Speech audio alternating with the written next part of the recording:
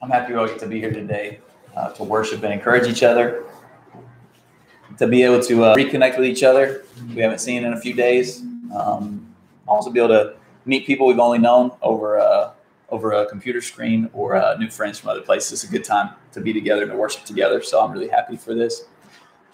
The passage we just read is sort of a reflection of the comments Caleb made in the songs that he led us in. The Apostle Paul, those of us who read his works throughout the New Testament, speaks a lot about the way that we're supposed to live our lives as Jesus followers. He speaks a lot about the future hope that we have. We're marching to Zion, that soon and very soon we're going to see the King. He's going to come back. He's going to return, and we'll be one with him in the truest sense. But that whole story begins with us being changed now. And Paul himself was someone who was always really eager to talk about that change in his own life. This year, we've been trying to focus more on the New Testament writings, the epistles, and we're going to be doing that throughout the year. We've been, of course, doing our study on Sundays, doing an overview of the New Testament. Tonight, Caleb's going to be leading us in a study of the letters of Timothy and Titus. And as we read this, I think it's helpful to understand the man who God chose to write these things, to help us to know how to follow Jesus. And it's a really poignant thing that Antonio just read for us from 1 Timothy 1, that this man who tells us some hard things, frankly. When you read through the writings of the New Testament, there's some difficult, challenging teachings. And I don't just mean challenging in an intellectual way, but challenging in terms of the way you live. You know that. There's a lot of passages you've read across, you're like, I didn't like that very much. That one kind of hurt me. Or that one's kind of hard for me to even fathom how I could do that. Whenever we know where it comes from, it helps us, I think, to embrace how significant it is and how life-changing it can be. Do you notice the way that Paul described himself? I mean, first of all, he used some horrible, horrible language, a violent persecutor, all that kind of stuff.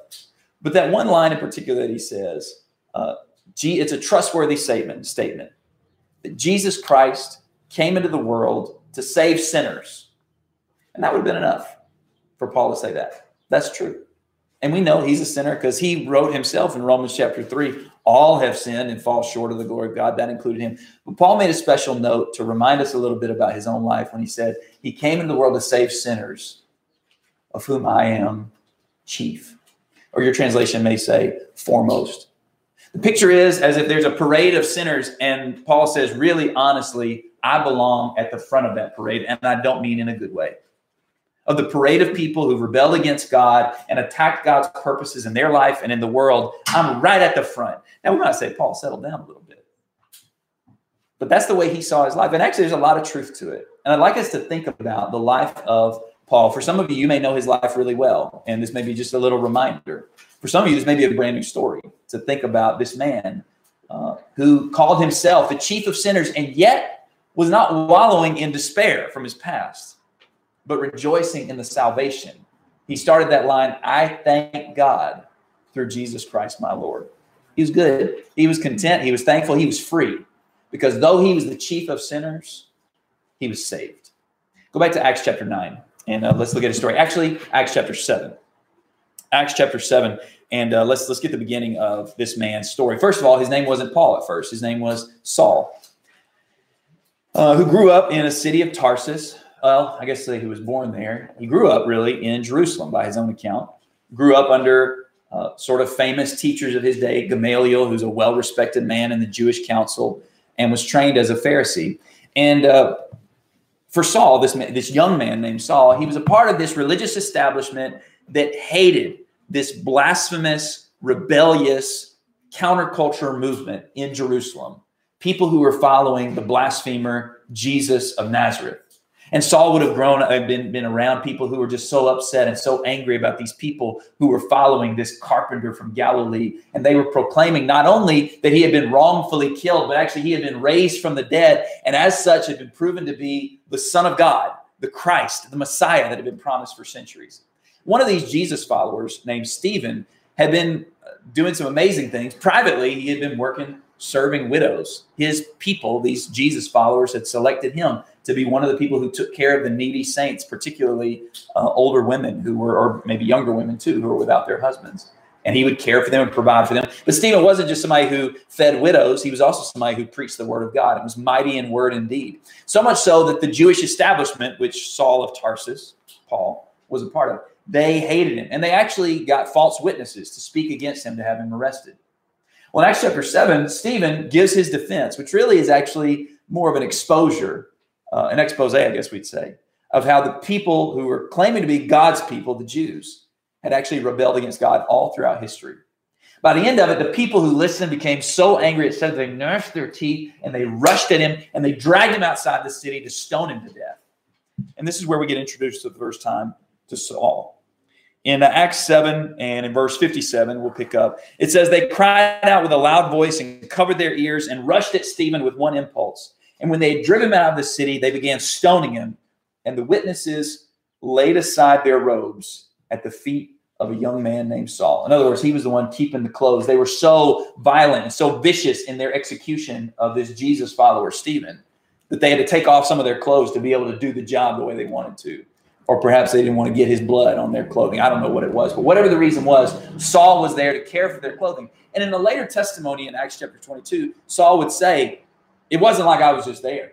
I fully consented to the execution of this man because Saul saw him as an evil one. The text goes on. Stephen, in verse 59, cries out to the Lord, and he said, Lord Jesus, receive my spirit. And then falling on his knees, he cried out with a loud voice, Lord, do not hold this sin against them. And having said this, he fell asleep. Saul was in hearty agreement with putting him to death. And on that day, a great persecution arose against the church in Jerusalem.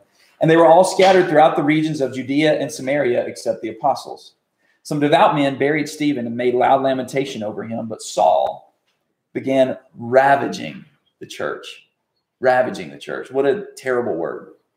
He began ravaging the church, entering house after house, not just waiting for people to come out, but he was hunting people down, entering house after house, dragging off not just men, but dragging off men and women, and he would put them into prison. When you get to Acts chapter 9, nothing had changed. Saul was still continuing to viciously persecute the church. It says in verse 1 of Acts chapter 9, now Saul, still breathing threats and murder against the disciples of the Lord, went to the high priest and asked for letters from him to the synagogues at Damascus, so that if he found any belonging to the way, both men and women, he might bring them bound to Jerusalem. And as he was traveling, it happened that he was approaching Damascus, and suddenly a light from heaven flashed around him, and he fell to the ground, and he heard a voice saying to him, Saul, Saul, why are you persecuting me? Let's pause right there and see if we can get something from Saul's story a little bit as we think about how his story helps us understand our own. I'm going to go and call him Paul sometimes, Saul sometimes. Sorry if I mix up, but my brain's going to do that. So I'm going to call him Paul right now. Paul's story, his salvation, teaches us something really profound in the life that he lived before he was saved. Paul was a man who would have seemed like a total and complete lost cause, that he never could receive salvation. I mean, this kind of description of his life is shocking, right? To think that somebody like that, and maybe it's not shocking to us, and thank God if it's not, but actually try to rewind your brain to before you understood the gospel, before you knew Jesus. Try to divorce yourself from maybe Western culture that's been acculturated in many ways, modern Western culture at least, that's been acculturated with a lot of gospel teaching and forgiveness and reconciliation that's really permeated a lot of the world, this culture we live in. Try to pretend like you're not in that. And then you say, here's a man who helped kill a man who helped widows. And then he went around hunting down people who all they did was believe that Jesus was the Messiah. They weren't attacking anybody or doing anything destructive. And it wasn't just, maybe the leaders of the group that he attacked. He attacked the common people of this movement. It wasn't even just the common people, but the most powerless people in the movement at that time, or in society, women. He'd take women off, which, by the way, meant he was leaving orphans behind. Children with no mother, no father, whose parents got dragged off to prison. And yet Jesus saved that man. Paul seemed like somebody who could never have received salvation, and yet he did. I want you to flip it around real quick, because for us, we see all that stuff. I mean, in our modern sensibilities, even if you're not a Jesus follower, even if you don't agree with the religious stance these people were taking that Saul was attacking, you would say, that's horrible, man. This is bad. This is just a bad behavior on this man's part. Why would he do that? I don't agree with the people he's attacking, but I sure don't agree with him. This is just bad behavior. How could you be liberated from that? How could you be forgiven of that? But I'd like you to flip it around totally for a second and try to think about this. Saul at once seems like somebody who could never have received salvation, but from another point of view, he would seem like someone who did not need salvation. Seemed like somebody who did not need salvation. So go to Acts chapter 26.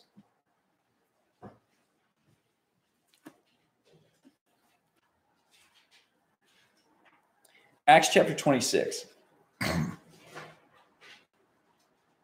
This is much later in Paul's life, and he's given his story. He's giving his testimony. He's on trial, actually, literally, before an official named King Agrippa. And I want you to listen to the way that Paul describes the life that he lived and the mentality that he had when he did all the things that he did. All right, here we go. Acts 26, starting in verse 4. He said, "So then, all Jews know my manner of life from my youth up, which from the beginning was spent among my own nation and at Jerusalem, since they have known about me for a long time, if they are willing to testify that I lived as a Pharisee, according to the strictest sect of our religion. And now I'm standing trial for the hope of the promise made to God to our fathers, the promise to which our 12 tribes hope to attain as they earnestly serve God night and day. And for this hope, O God, O King, I am being accused by the Jews." All right, pause for a second. You hear what Paul's saying here in his defense? He says, hey, I grew up with these folks. I've been knowing the scriptures my whole life. I've been fighting for the hope of the gospel, the hope of our fathers, as he calls it. Flip over to another passage where he talks about the life that he grew up with in Philippians chapter 3. Philippians chapter 3.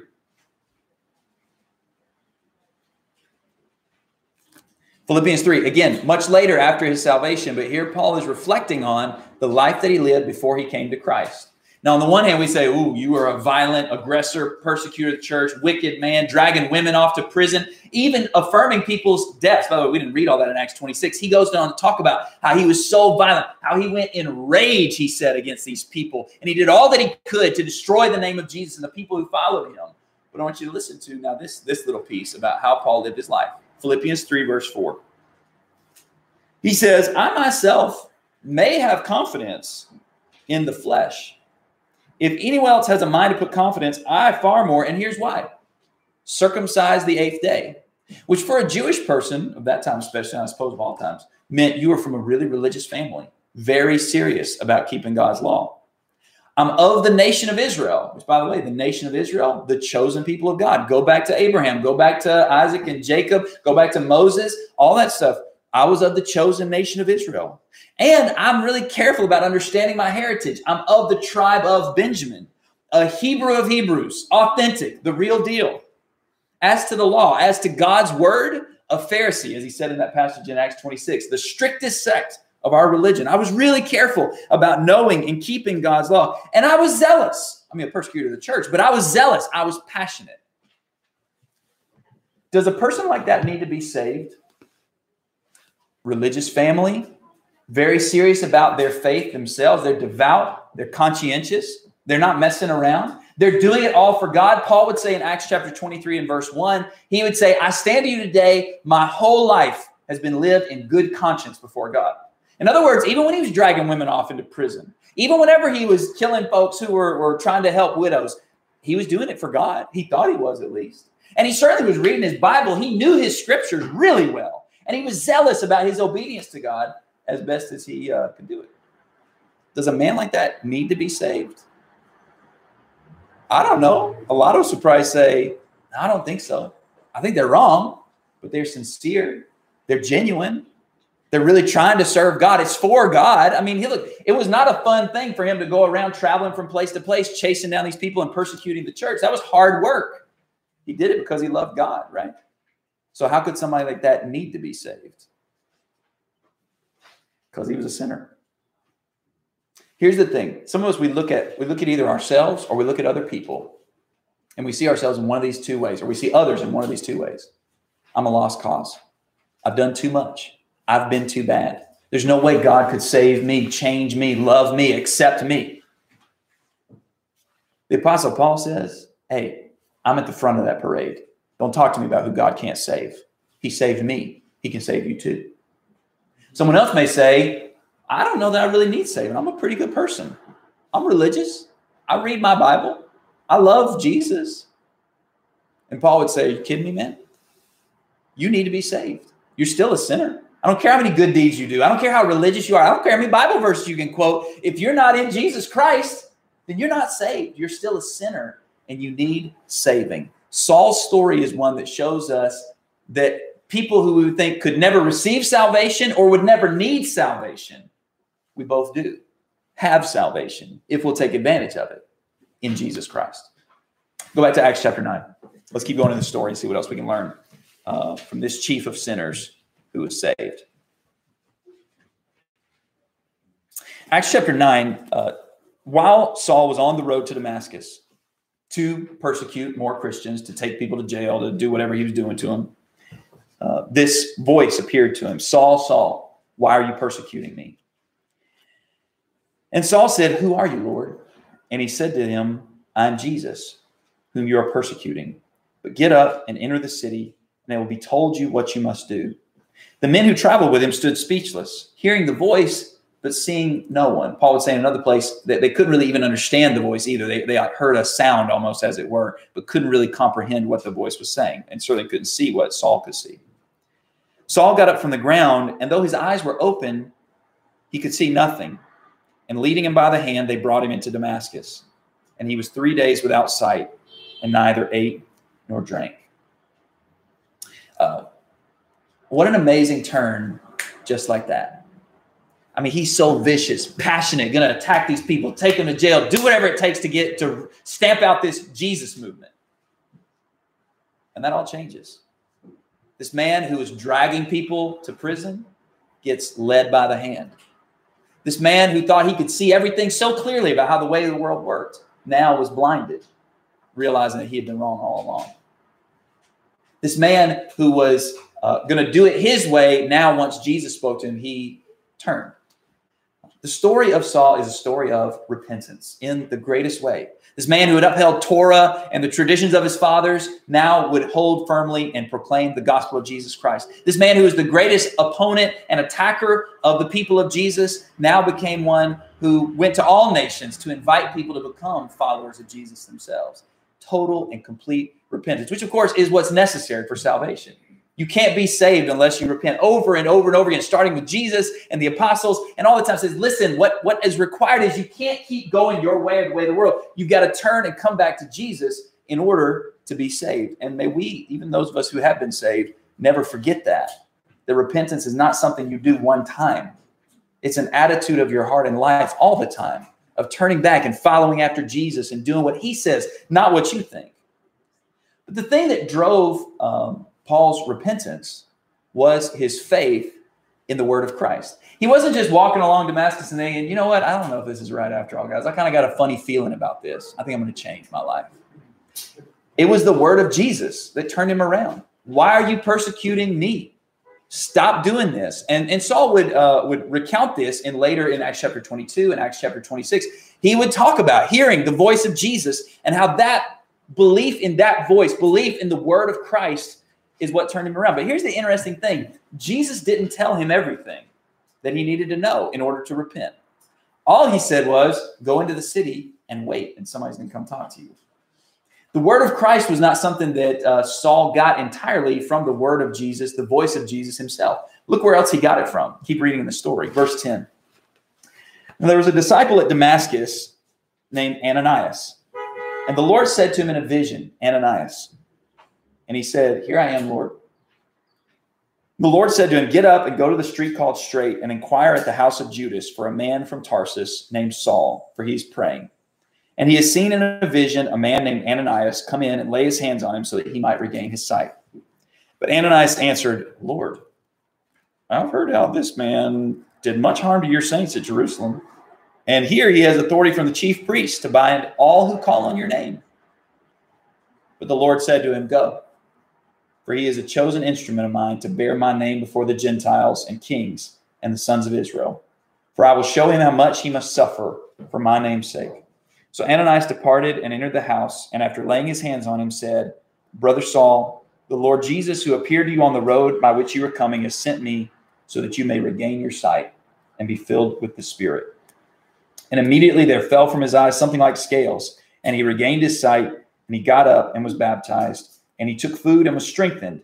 And for several days he remained with the disciples there. And the text goes on to talk about him refuting those who didn't believe in Jesus, and so on and so forth. All right, so how did Saul's faith grow? His initial faith was through that voice of Jesus. But notice the way he learned more to be able to fully repent was through the word of Christ brought by a disciple. And I love that. That's all we know about Ananias. I wonder if Ananias was, because sometimes we think like, oh, yeah, the people who are going to go out and preach are like Paul, they're people who are kind of like big personalities, loud mouth, that kind of thing. I wonder if among the church in Damascus, if Ananias was like just the quietest dude there. I don't know. This is Ben's little imagination. Okay, this is my headcanon on this. But what if?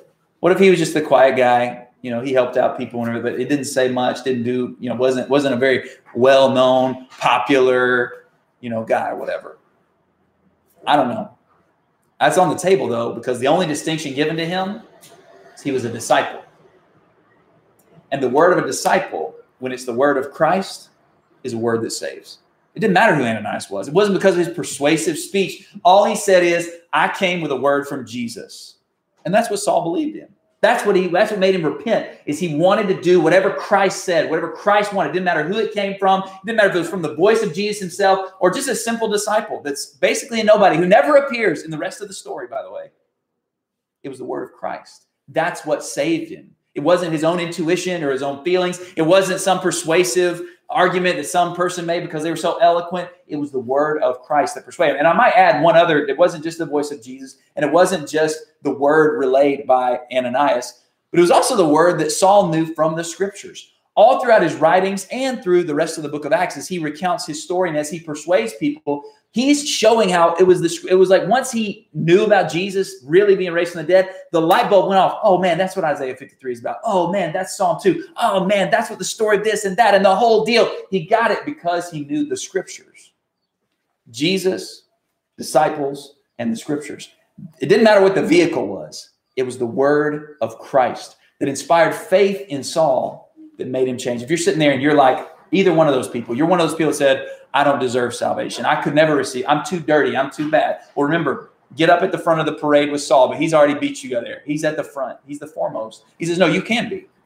And those who say, I don't know, I'm a pretty good person, and I'm pretty religious, and I'm nice, and I pray, and I love Jesus stuff. Saul says, stop it.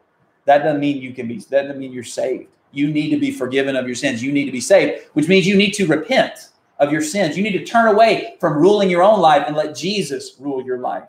So come on up here and be changed by the word of Christ. This is what he said in Romans chapter 10. Romans chapter 10, whenever Paul would write about salvation and how people are saved, beginning in verse 13, he says that it's those who call on the name of the Lord who will be saved. Those who call on the name of the Lord that will be saved. Those who pledge their allegiance to Jesus, in other words. Those who said, I'm not calling on other gods. I'm not calling on my own name for salvation. I'm trusting in the Lord for salvation.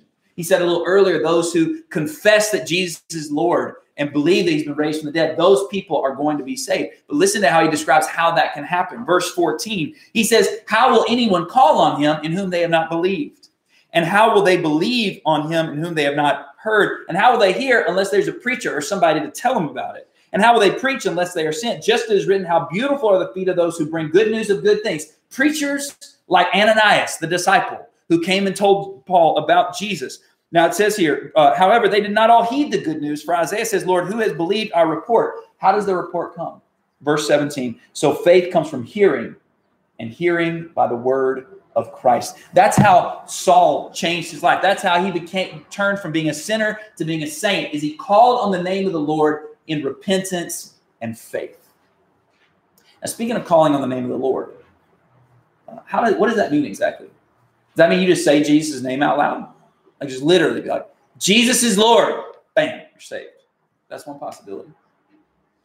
Some people say it means you pray a prayer to Jesus and you say, hey, Jesus. And that's a possibility too.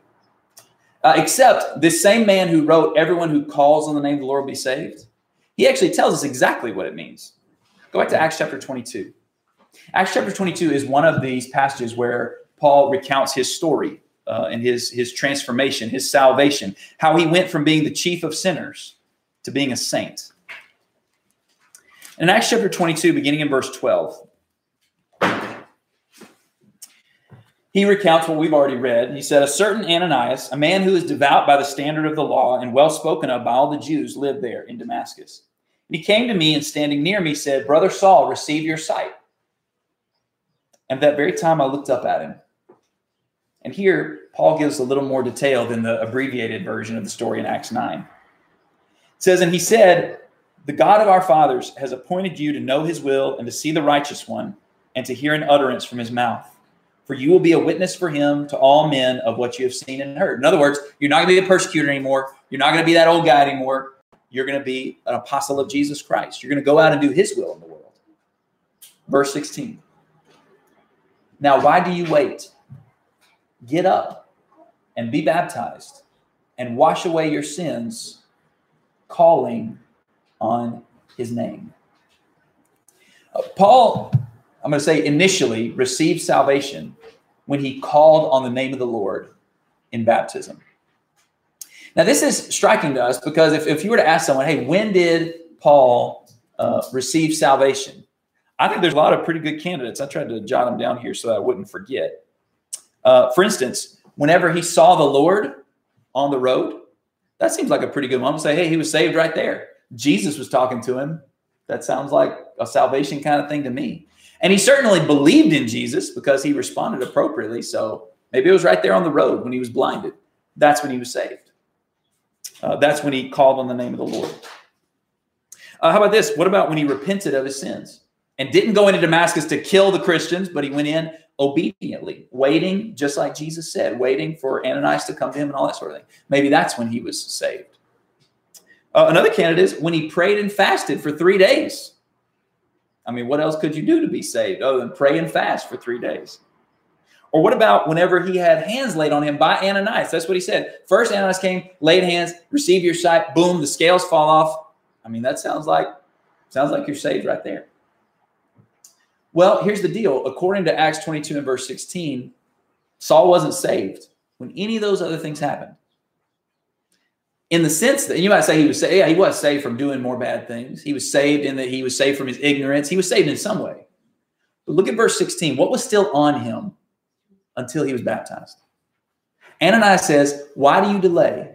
Get up and be baptized and wash away your sins, calling on his name. Saul may have been praying and fasting for 3 days. Not maybe, he was. He believed in Jesus. He clearly did. He had repented of his sins, but he was still in his sins. They were still on him. They hadn't been washed away until he called on the name of the Lord in baptism, because salvation is not about either me being a good person or even me doing more good things. Jesus, I'm so sorry. I want to pray and I'm going to fast. Jesus, I'm not going to do the bad things anymore. I'm going to do the right things. Look, that's all good. We've got to do that. Don't get me wrong. Repentance is necessary in faith in the word of Christ. But understand that you can't liberate yourself from your sins. It is Jesus Christ who came into this world to save sinners, of whom I am chief. That's what Paul said. And here's he recounts his story. He says, the moment when I was transferred from sinner to saint, when I went from lost to found, when I went from condemned to saved and sanctified, the moment that happened was in baptism. I want to say this, say two things here. For those of us who have been baptized into Christ, do you appreciate how much of a gift that is? That you didn't have to earn back God's love and favor. That he said, listen, you call on my name. You do this pretty simple act, which, by the way, you're barely doing anything. You just stand there while somebody else dunks you, and I forgive your sins. You just be there and trust in me, confess my name, repenting of your sins. I got you. That's an incredible gift. That's why Paul, with every opportunity he had, talk about his salvation, is to say, thanks be to God who saved me from my sins, who made me something different. Do we appreciate it like that? Let me say something to those of you who maybe have never been baptized into Christ. I want to say it that way, baptized into Christ, calling on his name. You know, some baptisms, you can't call on anybody's name because you don't have a conscious mind. You know, some people are baptized or go through a baptismal ceremony as babies or young children, and they're not consciously calling on the name of the Lord. They're just doing something their parents wanted them to do. You know, sometimes people are baptized because they're like, yeah, I want to do this because it's an important religious ceremony, and I need to show my faith to other people. Notice there's nothing about showing your faith to other people. It's about calling on his name. Sometimes we say, well, I got baptized into the church. Well, no, you didn't call in the name of the church. The church didn't die for your sins. You're baptized in the name of Jesus. And if you haven't done that, I want you to understand you're still in your sins. And I'm not trying to be mean. I'm not actually like the opposite of mean. I'm trying to be like Ananias right here. Just say you don't have to. You don't have to stay in your sins. If you've turned to Jesus, if you love him, if you believe in him, if you want to repent of your sins, you can have your sins washed away. And not because, oh, I'm good enough. This is the biggest. I hate this so much when I hear this. It worries. It hurts my heart, honestly, when I hear it. People say, I want to be baptized, but I'm not ready yet. And I'll say, well, what do you mean? Because if what you mean is I'm not ready to actually follow Jesus and obey him and trust him, then you're right. You're not ready. You need to be ready to call on his name, to repent and give your life over to him. Doesn't mean you'll be perfect, but you got to give yourself to him. Absolutely. But if what somebody means when they say, I'm not ready, is I'm not good enough, stop it. Why do you wait? Because you ain't never going to be good enough. Ever. Ever. That's the whole point. He washes our sins away. That's why in Acts chapter 2, when the people said, what shall we do? We killed the Messiah. Peter didn't say, you're right. Y'all better offer penance for that. He said, repent and be baptized, every one of you, in the name of Jesus Christ, for the forgiveness of your sins. Not because you paid back your sins. You couldn't pay them back anyways. God will forgive you, and he'll continue to forgive you. And he'll give you the gift of his Holy Spirit dwelling in you, giving you new life. That's the beautiful thing of what salvation is like. That's why Paul, whenever he would write in his writings, he was always reminding Christians, people who were baptized into Christ, about their baptism. In Romans 6, he said, don't forget, you've been buried with Christ and raised up. You're brand new, baby. It's over. You're not beholden to all those bad things before. You've got a new. And in Galatians 3, he says, really, all of us, no matter our background, economic status, our ethnicity, our religious past, our sex, any of, because you've clothed yourselves with Christ when you were baptized. You are all one in Jesus Christ. And in Colossians 2, he said all the bad stuff, all the sin and evil, it's been cut away. Just like circumcision in the Old Testament was a cutting away. God's cut away all the sin and evil in your life because you've been baptized into Christ. It's a beautiful, wonderful thing. That this very simple and yet very profound and rich moment in our lives are such a symbol for us of what God's done. That he's washed us away. And not that the water itself washes anything off your body, but God's love, the fountain filled with blood that flows from Emmanuel's veins, will cleanse all our guilty stains. That's the deal. And that's what made Paul be able to say, look, I was the chief of sin. Actually, he didn't even say was, did he? He said, I am the chief of sinners. But not really. By rights, I am. By rights, I'm at the front of the parade. But now that whole parade's gotten transformed into a parade of people who have been saved by the blood of Jesus and changed forever. All right, we're going to sing a song in just a minute. We're going to stand up and sing a song. And we don't do this every time, but I want to do it. Matter of fact, we rarely do this. But it's good for us every once in a while we're together in our congregation like this. To be reminded that there may be some of us who need to repent. Maybe some who need to be baptized here. I don't know where everybody's life is and where you're at. But you don't have to pretend like you're a good person or worry that you could never be good enough. You can be saved. And for those of us who already have been saved, we need to be like Paul and take this moment as a moment of gratitude and of recommitment, rededication. The song that Caleb selected for us to sing is I Give Myself Away. That's what salvation should call us to. Total and absolute dedication to the Lord and deep gratitude for the salvation that he's given us through Jesus Christ. But if you're here and you have not been saved, you haven't repented of your sins, you haven't been baptized into Christ, you're not where you ought to be, and you're still a sinner, lost, know that you can receive salvation just like that violent persecutor Saul received salvation, and know that you desperately need salvation. And I don't care how good of a person you are. I'm not negating that you're a good person. But no matter how good of a person you are, if you haven't been saved by the blood of Jesus, then you're still a sinner, lost and condemned, and you need the Lord to save you.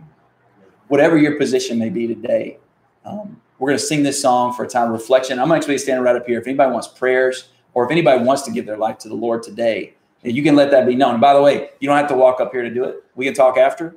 If you're online and you need some help, we can come to you after or send us a message, whatever. But I want us to take this moment to reflect upon ourselves and appreciate what God's done for us, for those who have been saved, and be exhorted, if you have not been saved, to no longer be a sinner, but we be one of God's people. Let's all stand up and sing the song Caleb's picked for us.